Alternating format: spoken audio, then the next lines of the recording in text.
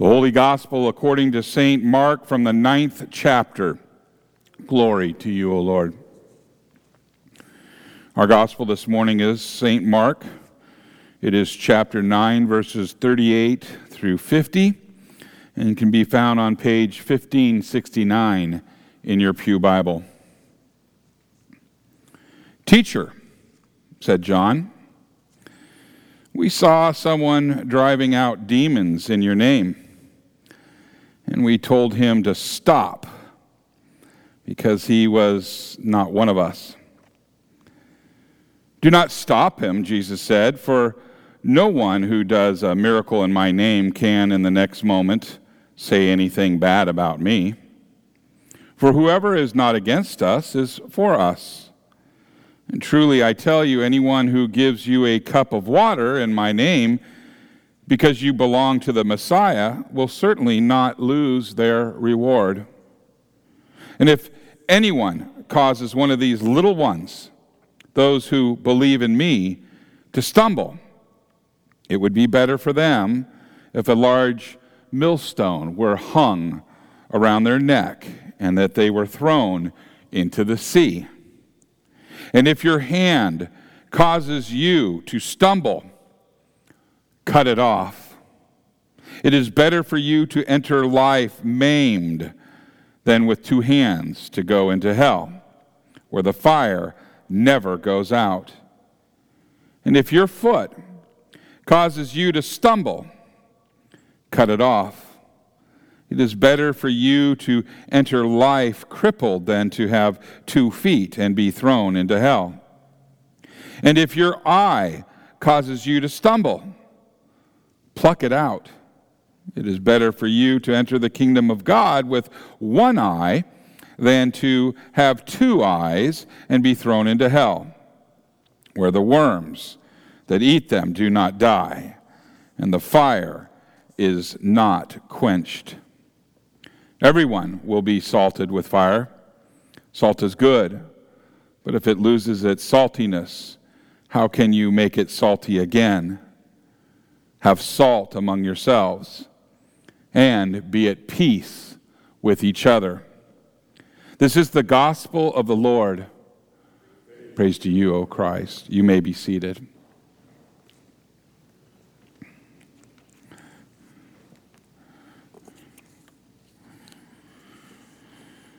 Will you pray with me? May the words of my mouth and the meditation of all of our hearts be acceptable in thy sight, O Lord, our rock and our Redeemer. Amen. In the name of Jesus.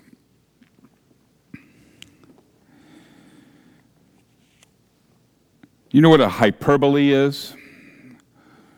Hyperbole is the use of a over-the-top exaggeration to make a point. And parents do this all the time. For example, you may have said, you may have heard, "If I told you once, I've told you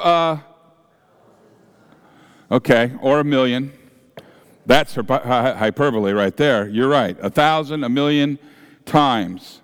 And as a parent, it may feel like I've told you 1,000 or 1,000,000 times. But in truth, it's a little less than that, right? The real meaning of a sentence like that goes something like this: I have told you this so often enough that you really should remember it, right? Now, Jesus often used hyperbole to make a point, as you just heard. And to Bonnie's grandchildren who just heard this and might go home and go, "Oh my gosh, they're talking about mangling people in church, Grandma's church." No, it's hyperbole. There you go. Dazzle them with hyperbole. Jesus said this, if your hand causes you to sin, then cut it off. If your foot causes you to sin, cut it off. If your eye causes you to sin, tear it out. 3 times Jesus tells us that it is better to mutilate ourselves than to allow sin to live in or on us.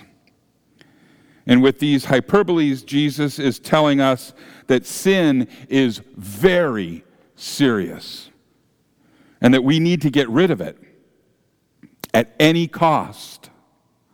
At any cost.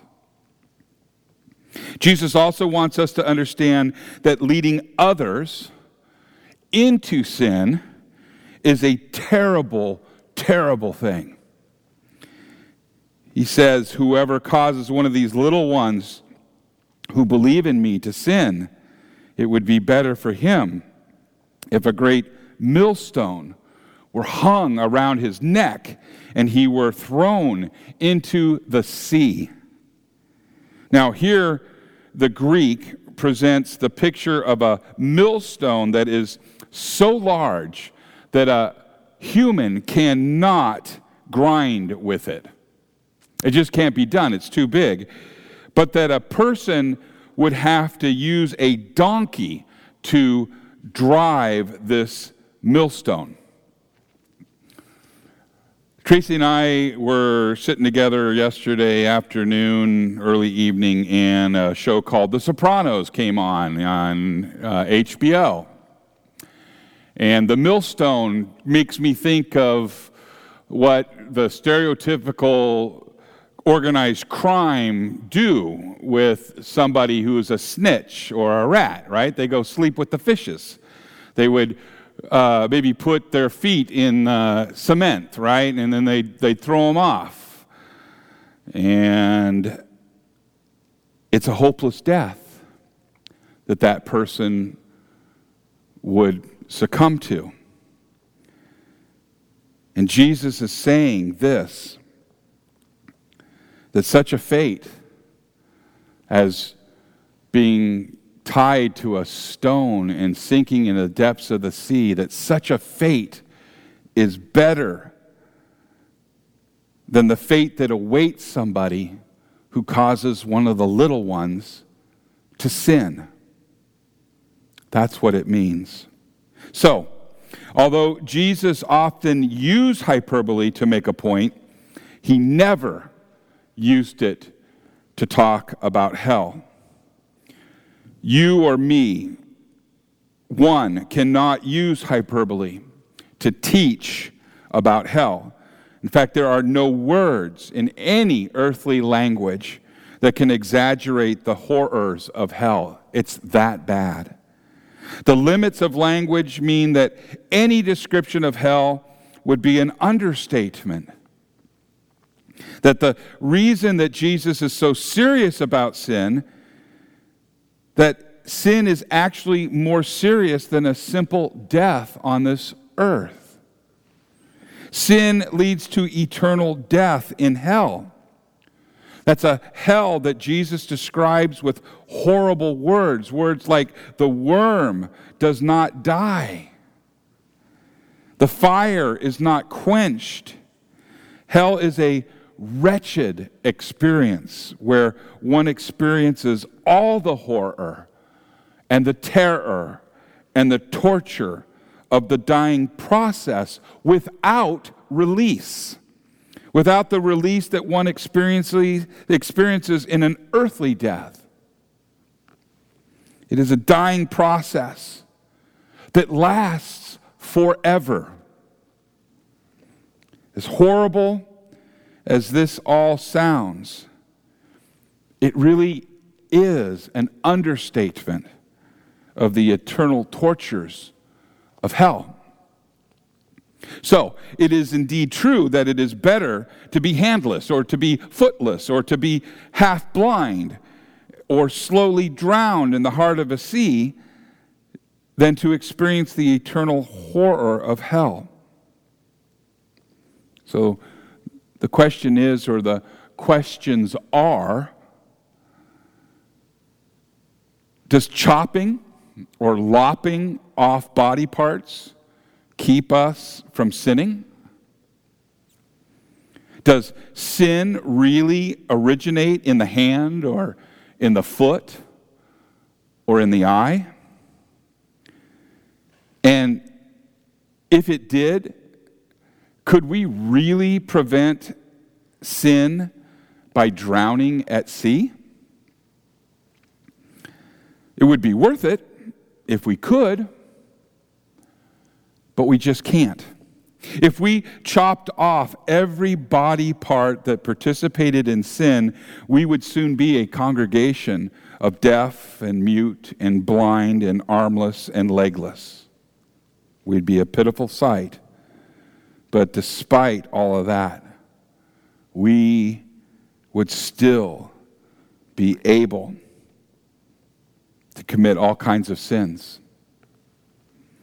You see, Jesus starts each of those sentences about the eye, about the hand, and about the foot. He starts them with the word if.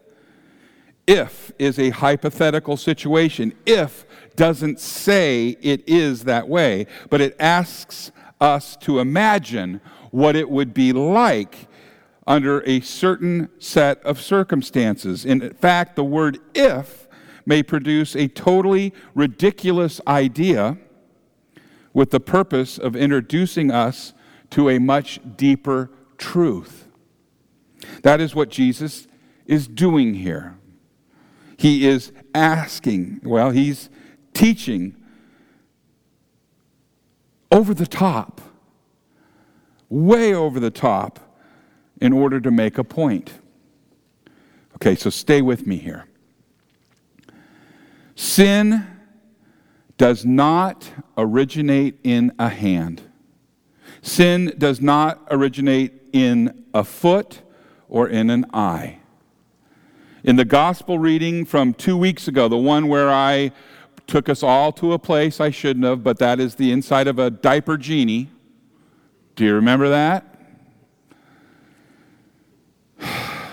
Well, Jesus, in that gospel from Mark 7:20 through 23 said this: "What comes out of a person is what defiles him.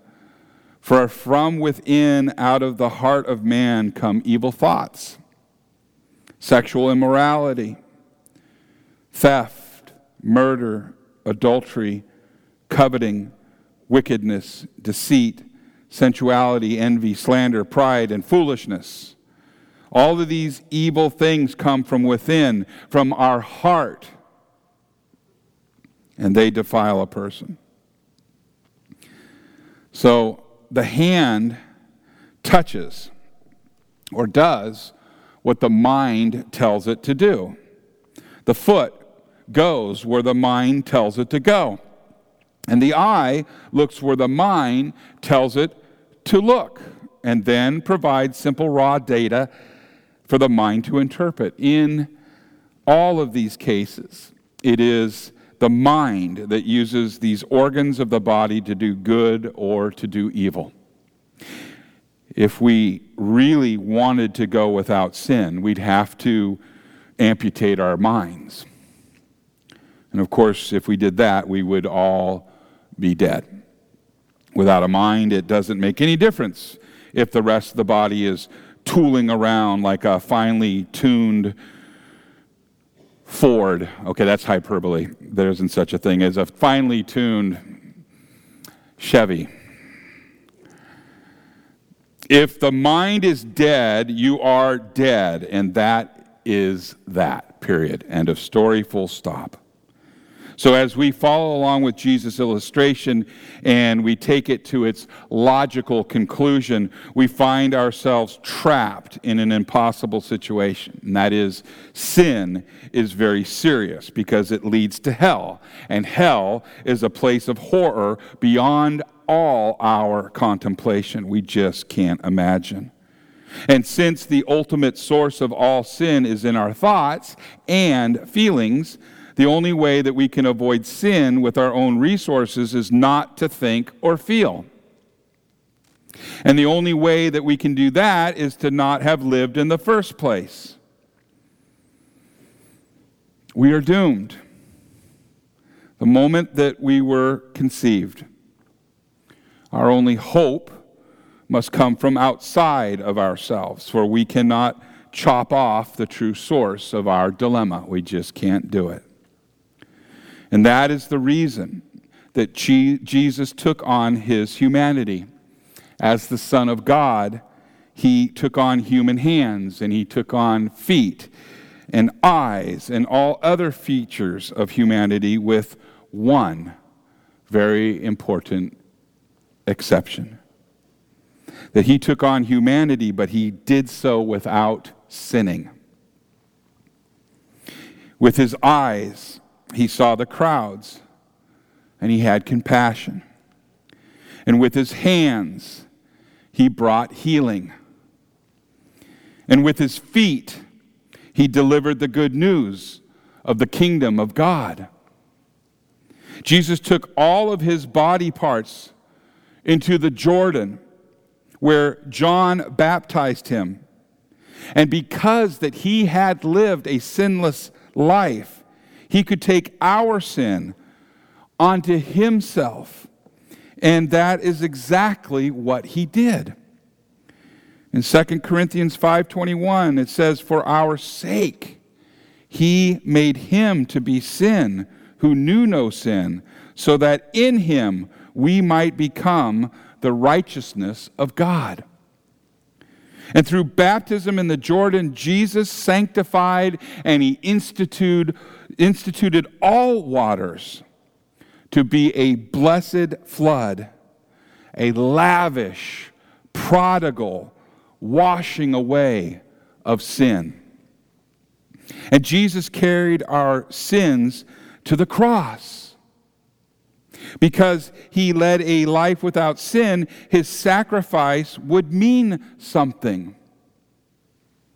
Because he was carrying our sin, he could offer up himself for us. And that's exactly what he did. He did not merely chop off a hand or a foot or an eye. No, he gave up all of the parts that we have ever used as we sin. He gave up everything. He gave up his hands, his feet, and they were nailed to the cross. And on that cross, he gave his hands, his feet, his eyes, and everything else. He gave his entire body as a sacrifice that secured eternal life for you and for me. And Jesus not only gave his body parts into death on the cross, but he also raised those same body parts in glory. He not only sacrificed himself to save us from hell, but he also promises a new eternal life with him in his resurrection. And even though Jesus said that it was better to enter heaven crippled than to enter hell with all of our body parts, he promises this. Which promises does he keep? Okay, listen to this promise. He promises to raise our bodies in perfection. He promises to raise our bodies so that sin is the only thing that we leave behind. We cannot use hyperbole to describe the resurrection to eternal life, because earthly language just does not have the resources to apply hyperbole to heaven. And just as no earthly language has the words to exaggerate the evil of hell, so also no earthly language can exaggerate the good, the perfection of heaven. The perfection of heaven is simply beyond our understanding. And although we cannot fully understand these things, we do understand them enough to know a little bit. What do we know? Number one, we know that hell is a destination to be avoided at all cost. And number two, heaven is a destination to be desired at all costs. And in spite of this, we have done everything we could to earn an eternity in hell. We are all conceived and born sinful and under the power of the devil. And we would be lost forever unless we were delivered from sin, death, and everlasting condemnation. We must have a deliverer. And he's here with you right now. Jesus Christ is that deliverer. Jesus is the only one who sacrificed his hands and his feet and his eyes and his blood and all his other body parts to rescue us from our sin. And he is the only one who raised his body after he died for us. And after he rose, he promised to raise us.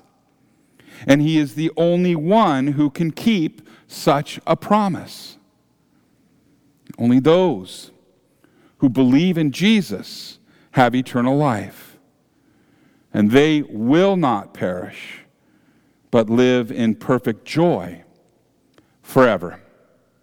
In the name of Jesus, amen.